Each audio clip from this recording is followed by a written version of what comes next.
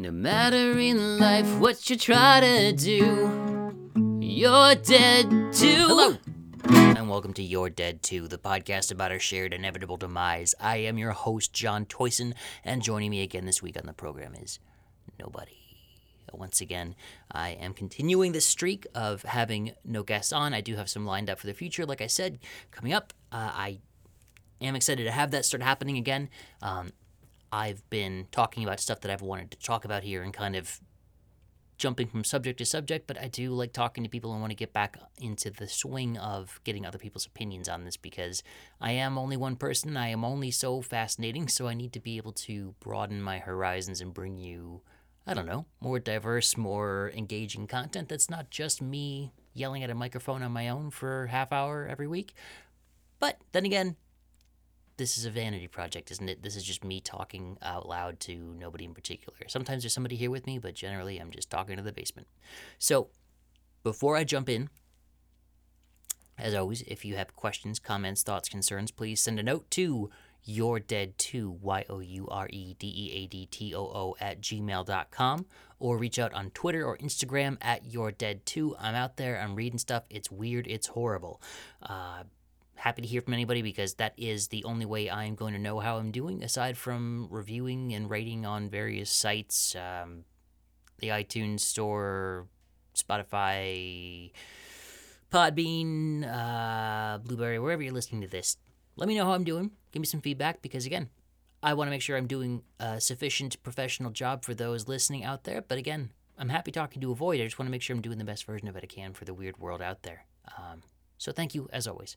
But before I get any further, want to quickly address what I talked about last week with the coronavirus and my love of conspiracies. It was quickly pointed out to me that despite my insistence, I'm obviously monitoring and paranoid. But those numbers that I conspiratorially mentioned that were erroneously dropped into the monitoring websites that were supposedly the actual numbers versus the ones that were being told to the public. If you look at the number of people quarantined at the time of the error, and then you look at the number of people that were actually infected, it's basically as though those two columns just accidentally slid into the other columns of infected and casualties from the actual virus itself. So I'm quickly willing to admit I am an idiot, and that is a very logical explanation. That's the joy of conspiracy theories, is that Occam's razor is usually just like, yeah, okay, that makes sense. That's something that hadn't been pointed out to me, and as soon as I saw that, I thought, yep, that would cover it, and I didn't really think of that. Unless something has substantially changed, those numbers are continuing to be accurately reflected in the cases reported and the cases quarantined and given to the public so that we are able to see what is happening. I don't want to cause any alarmism or, fear-mongering. I just was curious about what that blip was on the reporting of the numbers because, frankly, I am just watching this to see what happens. It's not something that's going to be going away anytime soon, unfortunately, and I'm fascinated by a pandemic and a viral outbreak and a disaster movie, and this is all those things wrapped together in one horrible clue.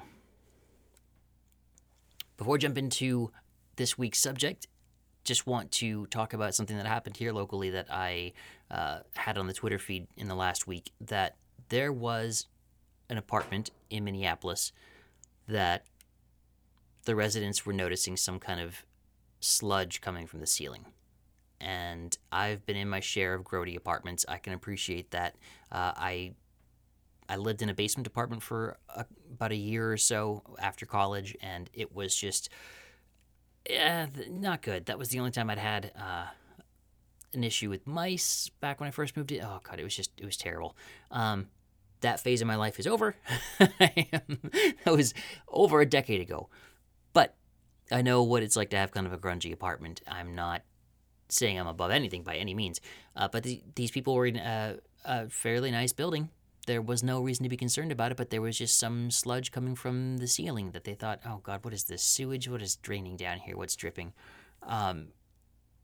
Wasn't water.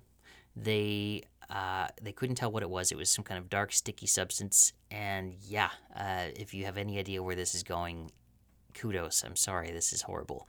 But the maintenance for the building went in and inspected the apartment unit directly above them, and they quickly put it together. Okay, there's nothing leaking here. That strange, terrible odor is, in fact, the resident of this apartment that died and is now decomposing, and whose body gave way.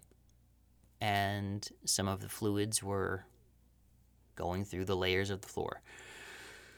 So the residents downstairs had effectively a dead person's blood pouring down into their apartment. I was horrified and amazed and enthralled. And it's all out there on Twitter if you want to see it. I know the City Pages website had it. Woof. It was, whoo!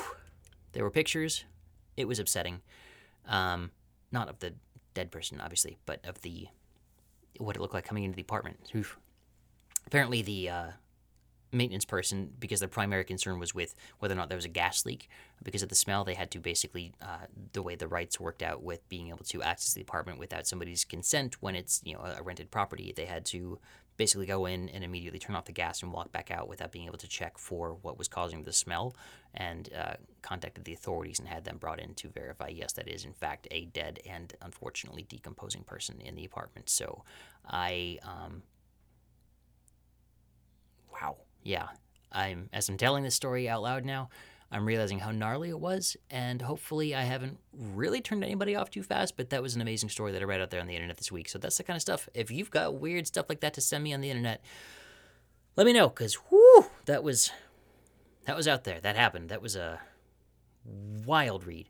Yeah, let me know what you think about that. That was crazy. Anyway, this week I wanted to talk about dying at home, or rather, not dying at home, in contrast to last week's episode, which was about the fact that Americans on the whole are dying more at home. This is more an inverse look at trying not to die at home, meaning there are many ways your house is trying to kill you, and some people have better success with that than others as far as surviving and not being taken by their house. I'm somebody who I have, through my own clumsiness and just sheer will of stupidity, have nearly killed myself several times in my own home, to the point where I can kind of laugh at it, but also it's a bit of a problem, and I'm concerned that insurance companies will think things are suspicious if I ever do truly die from some clumsy, dumb accident. So before I stick my foot in my mouth any further, I'm just going to let this go, and let's just jump into it.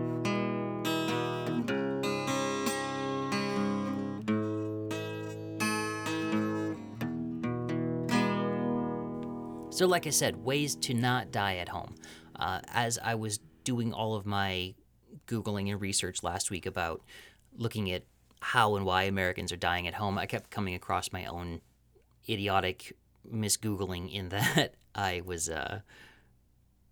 found myself getting results for like types of accidents in the home and the reasons Americans die in the home, falls in the home, things like that. And it's like, oh, right, no, I'm looking for the overall concept of dying at home and not the literal act of dying at home.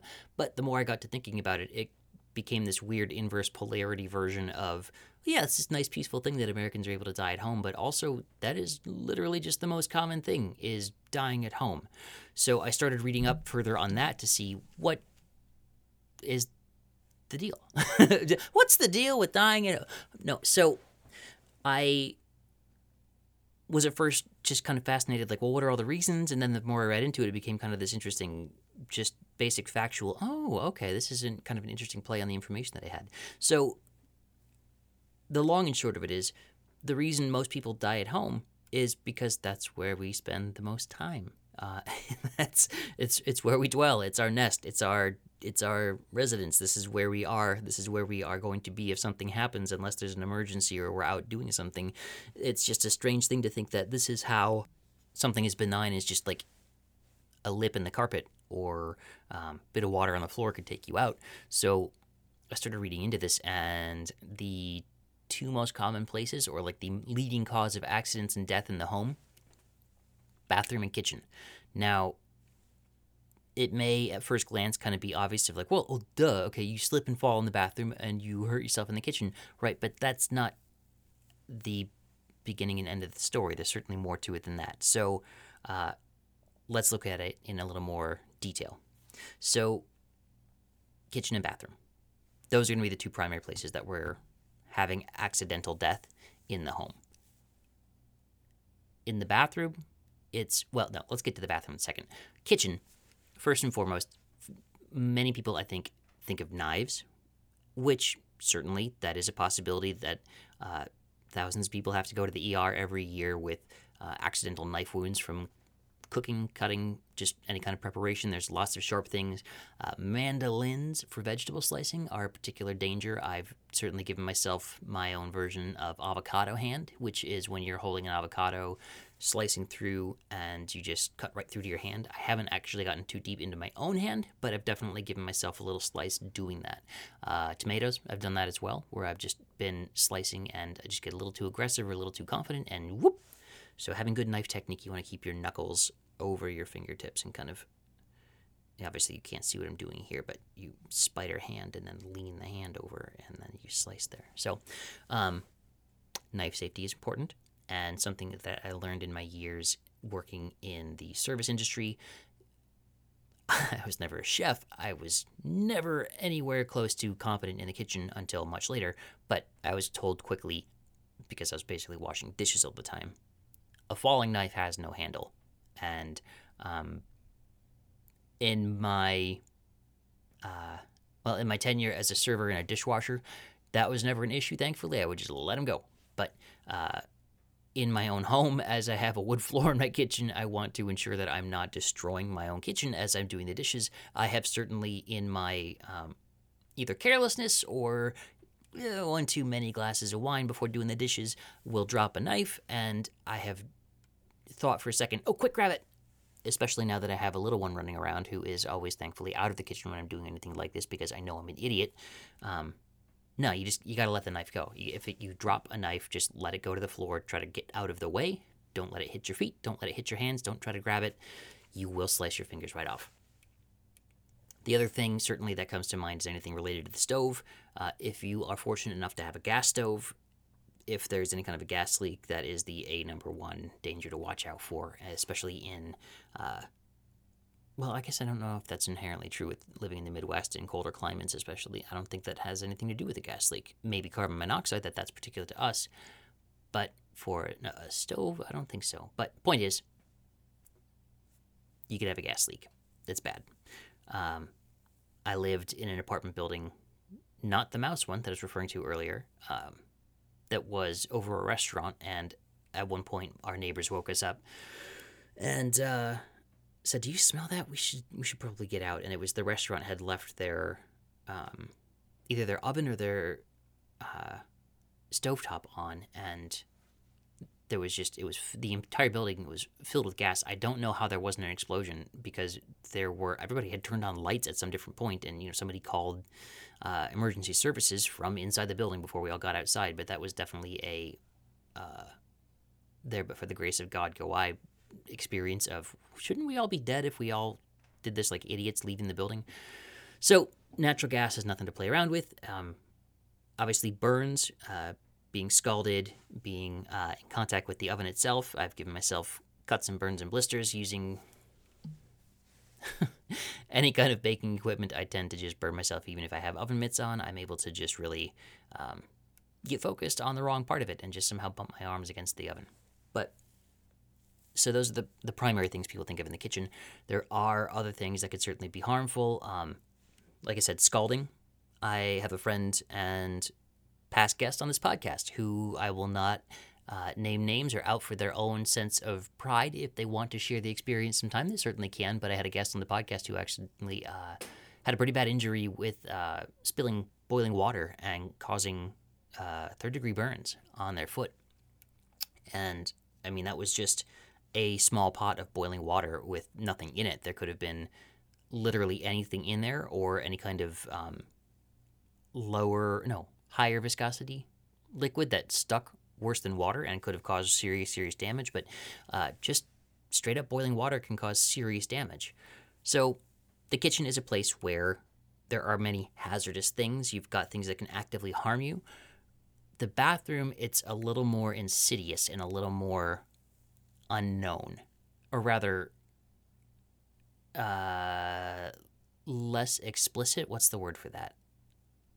Hidden? I don't know. I'm a moron. Anyway, point is, in the bathroom, it's not as straightforward. You certainly may just slip and fall, right? That's the thing about bathrooms, is that there's going to be water everywhere. You want to make sure that you've got a stable manner of getting in and out of the tub and or shower. So get some Big Daisy decals and put them on the tub. No, you want to make sure that you're not just dripping water everywhere. Get a bath mat and dry off when you get out of it. But slipping and falling, I'm 36. I've certainly, I have big, flat, wide feet that keep me pretty well planted on the ground like a duck, but I've certainly slipped my own share getting out of the shower. Or if you're just tired and groggy in the night and you don't turn on a light, you could certainly trip over something and slip and fall, crack your head, and if you're living alone, nobody's going to come find you. That's one of the dangers of being in the bathroom, is just slipping and falling. The other thing, obviously, with the water is the scalding that we talked about, and keeping your water heater turned to 120 degrees or less. That's generally the way to get that done. But as far as people dying in the bathroom, I did notice that we as Americans don't have a lot of soft, rounded edges in bathrooms. It's all hard corners, sharp edges, and porcelain and tile.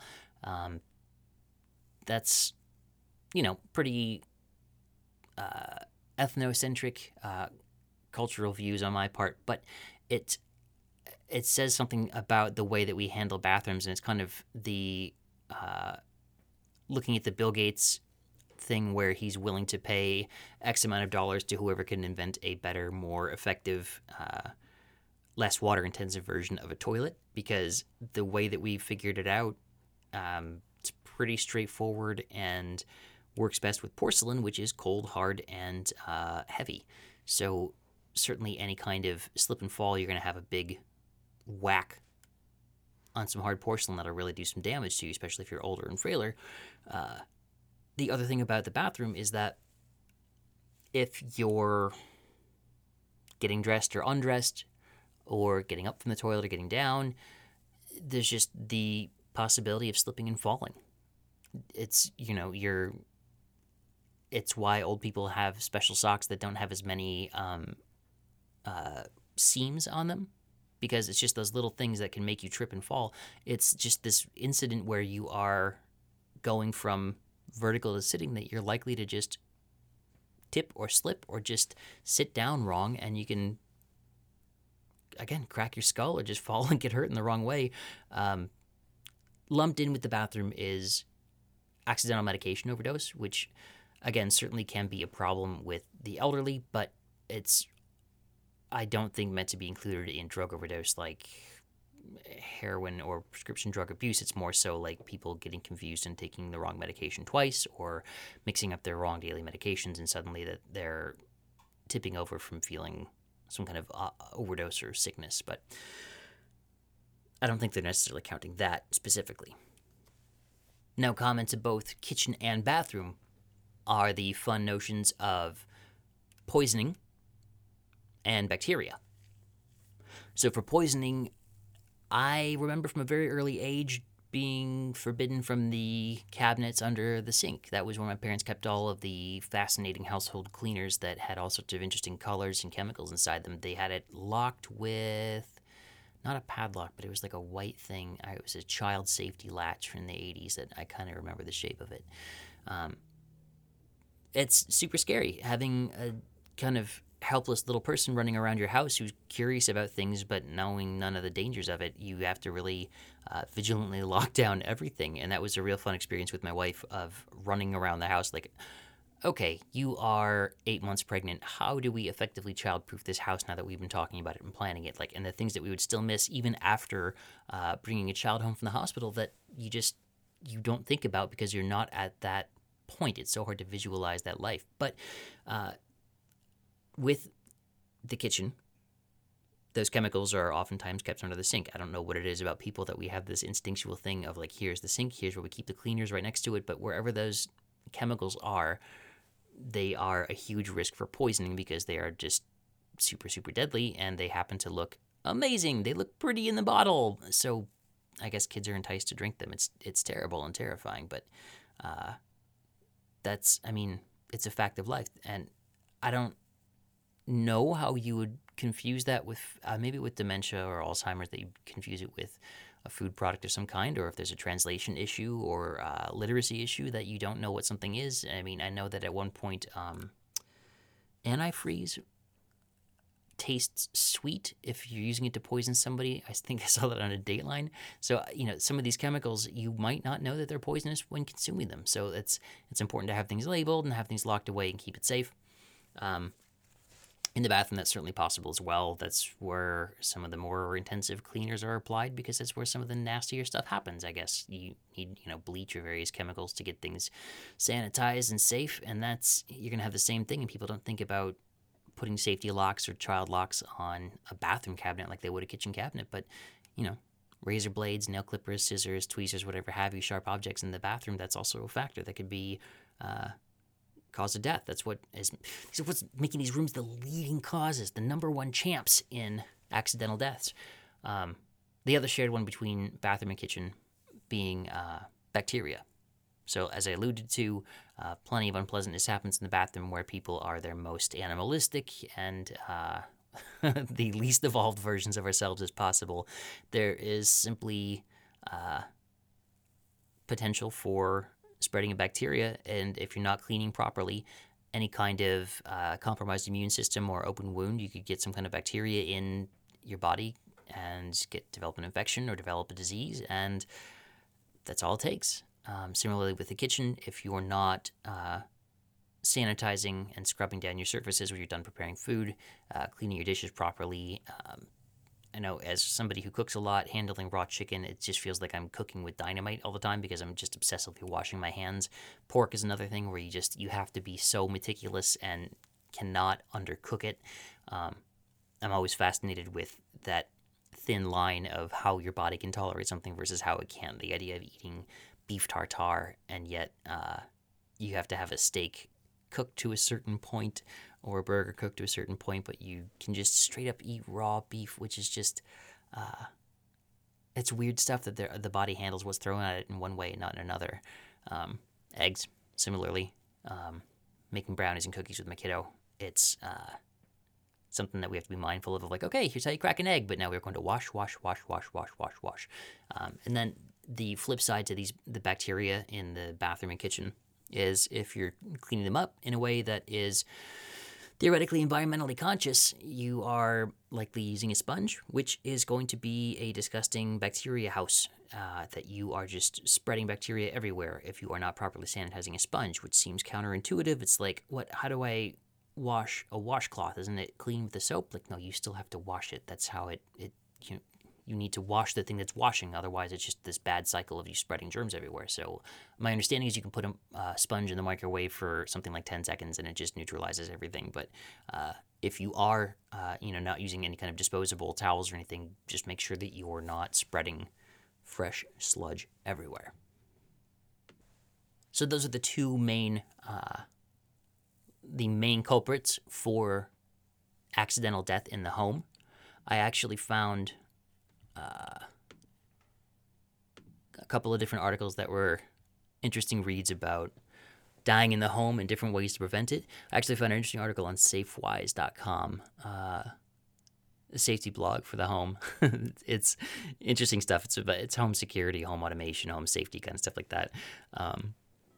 So, they've got a particular bend at which they're looking through the world's lenses. But there's an article called Fear versus Reality, Which Household Action Should You Worry About?, written by Rebecca Edwards. They last updated it, according to today's records, June 18th of 2019. Top 5 fatal household injuries in the U.S., according to this article. Number 1, poisoning. So we kind of talked about that. People are more medicated than ever. That can certainly be a source of death. John, get it together. Falling, we talked about. Choking, especially if you're living alone.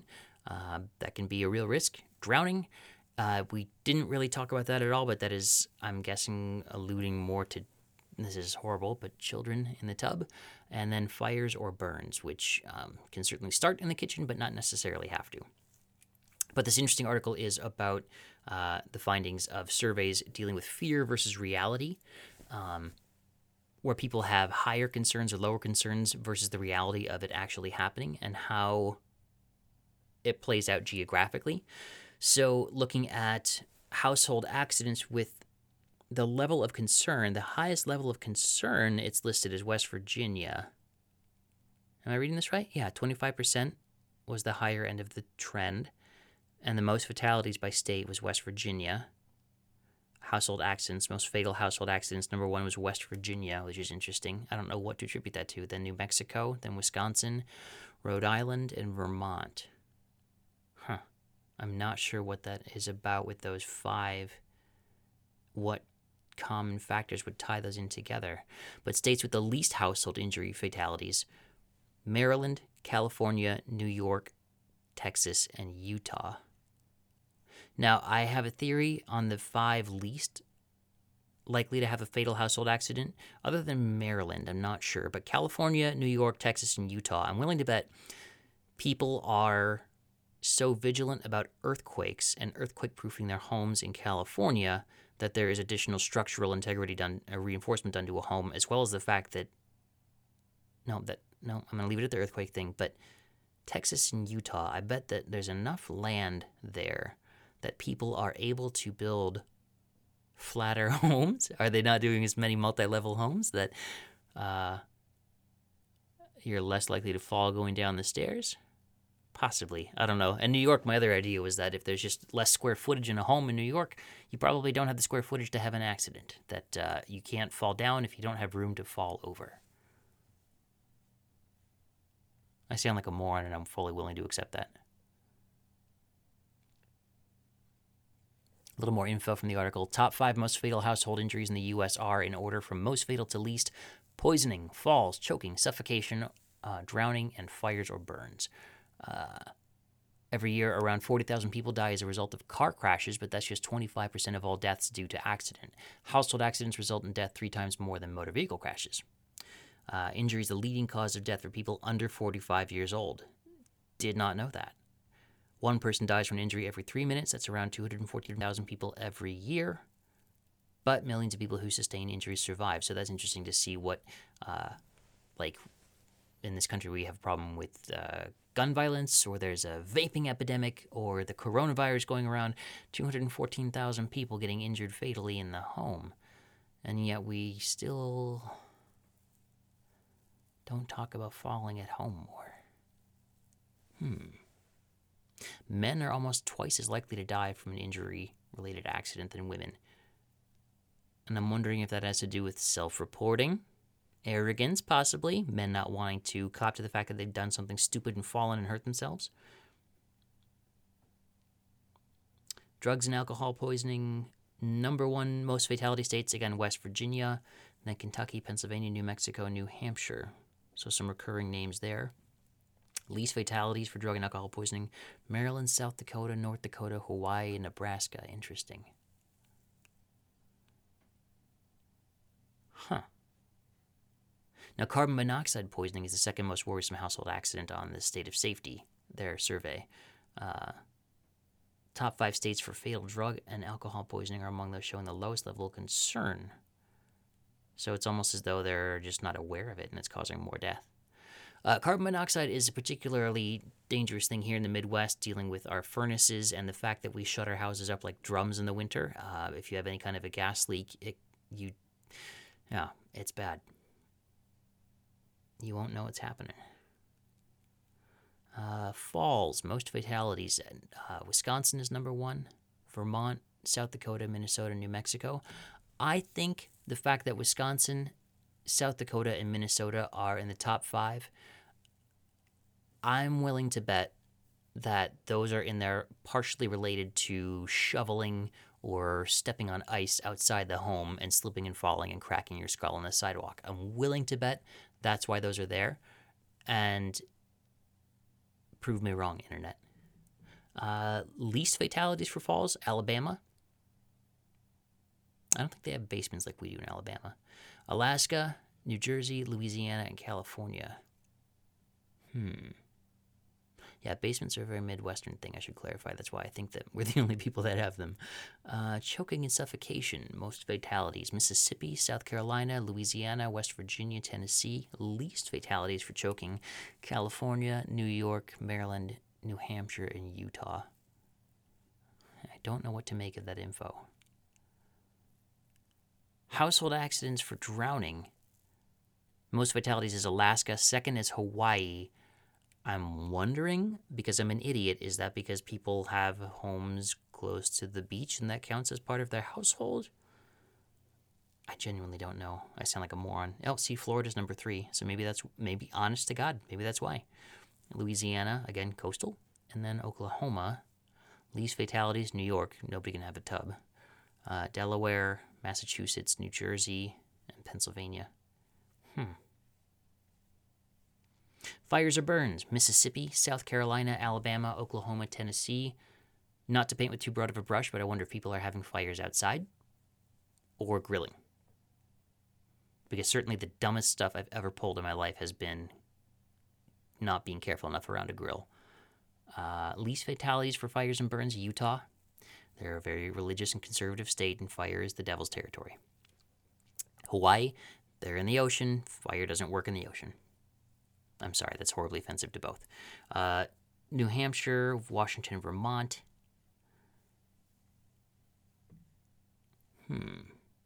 Interesting. Yeah, I don't know what to make heads or tails of some of this stuff. But they do have, later on in the article, safety tips. Here's to prevent accidental poisoning. Keep poisons like household cleaners, alcohol, and medications locked up. Use sensors with sirens on the liquor cabinet and medicine cabinet. I, for the life of me, cannot recall a single person in my life who had an audible sensor on their liquor cabinet. Then again, I don't know. I had some real shithead friends when I was younger, and maybe... no, I can't see anybody's parents having them. I certainly didn't hear about anybody getting in trouble for them. Same with the medicine. Oh, it's sad for the medicine cabinet, too. That's just the state of America, is that we have a prescription drug problem here. Don't reuse milk or juice cartons for other purposes. You? Yeah, don't. I don't want to be wasteful, but when those are done, throw those or recycle them. Educate your children about the safety hazards of household cleaners, drugs, and alcohol. Well, yeah, I certainly agree with that. I had the Mr. Yuck stickers when I was a kid. Safety tips to prevent falls. Use safety gates on stairs to keep babies and toddlers safe. Certainly will advocate for that. Aggravating though they may be, they are absolutely essential. I can certainly speak to that at length. Use rug pads to avoid tripping hazards, and I've done that in just about every job I've ever had as well, where there's been any kind of weather rug near the doorway, or in when I was in the financial world, if I stepped into any of the branches of the bank that I was a person for, I tended to kick up the edge of the carpet because I was a foot shuffler. I wouldn't pick up my feet when I walked. Use grab bars in the bathroom. If you got them, grab them. I think this is going to lead to a lot of people grabbing their towel bar and ripping it off. Use night lights in hallways and on stairs. That's prudent. I could see that, especially if you've got young people or old people in the home, or if you're just tired like myself. Add tread to slippery stairs. Yeah, I will certainly say that. If you've got slippery stairs, that's very dangerous. Choking or suffocation safety tips. For babies and younger kids, cut up food into small bites. Yeah, it's amazing how small you have to cut food for little ones. Supervise young kids when they're eating. Yeah, that, again, just sit and watch. Be designated. Just focus on what you're doing. Put your phone down. I know it's hard. People are addicted to their phones. I don't mean this in a pejorative, dismissive way, but yeah, I see it. Like, I'm just as bad about it as anybody else. Just put your phone down, monitor your kid. Secure power cords and blind cords to avoid a strangulation hazard.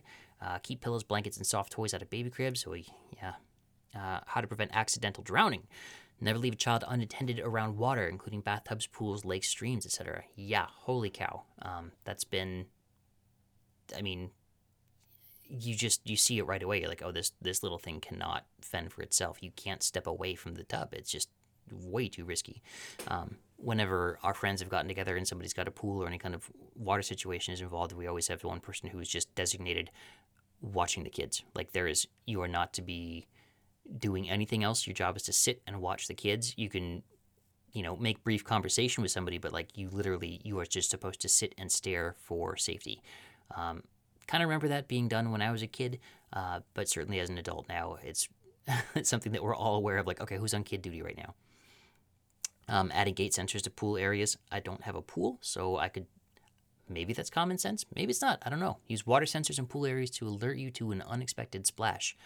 Yeah, I think with the advent of modern technology and our phones everywhere, I'm guessing that's something that has to be done. That you have to have some kind of sensor, like if you can hear it, like ShotSpotter in Minneapolis. Using proper water safety equipment like life preservers whenever on a boat, fishing, etc. Yeah, that's. I don't feel like I'm a buzzkill, but doing anything nautical. That's definitely, you always have to have life rafts. I don't feel like people are like, you nerd with your life vest. Like, no, you count heads and just like, do we have enough? The whole thing goes over. I mean, maybe I am a square. I don't know. Fires and burns. Don't leave candles or fireplaces unattended. Yeah, I've definitely left candles unattended. I'm not proud of that. I try to be good about it. I like having a candle going. I have several going when I do this podcast. I need to keep them closely monitored. I'm a moron. Regularly test smoke alarms and change the batteries every 6 months. That I am vigilant about. Had that really recommended by my better half, and she got me trained to really watch for them and get them replaced and get them monitored. That's just, there's no peace of mind like it. Don't leave food or kettles on the stove unattended. Yeah, that if you're cooking, don't leave the house, I guess. I shouldn't have to say that, but seems like you shouldn't just leave something on the stove. And then use safety gates around fireplaces and barbecues if there's little ones around. Again, guys, be mindful of I'm not going to raise your kids. Be mindful of this stuff. Watch for what's going on here. So, this has been a very weird episode, and I appreciate that. And I appreciate you sticking with me, but I wanted to look at the flip side of the joy of dying at home. We are striving to not die at home. This has just been 40 minutes of me talking into a void about the very place that we all want to peacefully go. We're trying not to let get us before it's too soon. I mentioned how I've been an idiot in my own home. I have, stairs to the basement, stairs from the living room to the entryway, and then stairs to the second level of the house. There are 3 staircases in my house. I have fallen down all 3. I think at least twice. And I've actually managed to fall up the stairs several times as well. I am a clumsy person. It is not lost on me that alcohol may have been a factor, but also just being excited and walking down the stairs and wanting to talk about something could have been a factor too. I tend to slip and fall down the stairs. I don't know what it is. It's not as bad since I've been wearing shoes around the house, like house shoes. Like some sandals just for my knees because I'm an old man already. But yeah, just walking around in socks, I would just eat it constantly. And really, one time I actually was holding my cat Friday at the point when I walked up and slipped going up the stairs and just had to like tuck and roll and just about break my shoulder to avoid like landing on my cat, and I would have crushed her. Homes are dangerous, folks. Please don't kill your house before it kills you. If you haven't stopped listening by this point, thank you. You do not win a prize, but you earn my respect and my sympathy. And tune in next week where this will make a lot more sense. Thanks.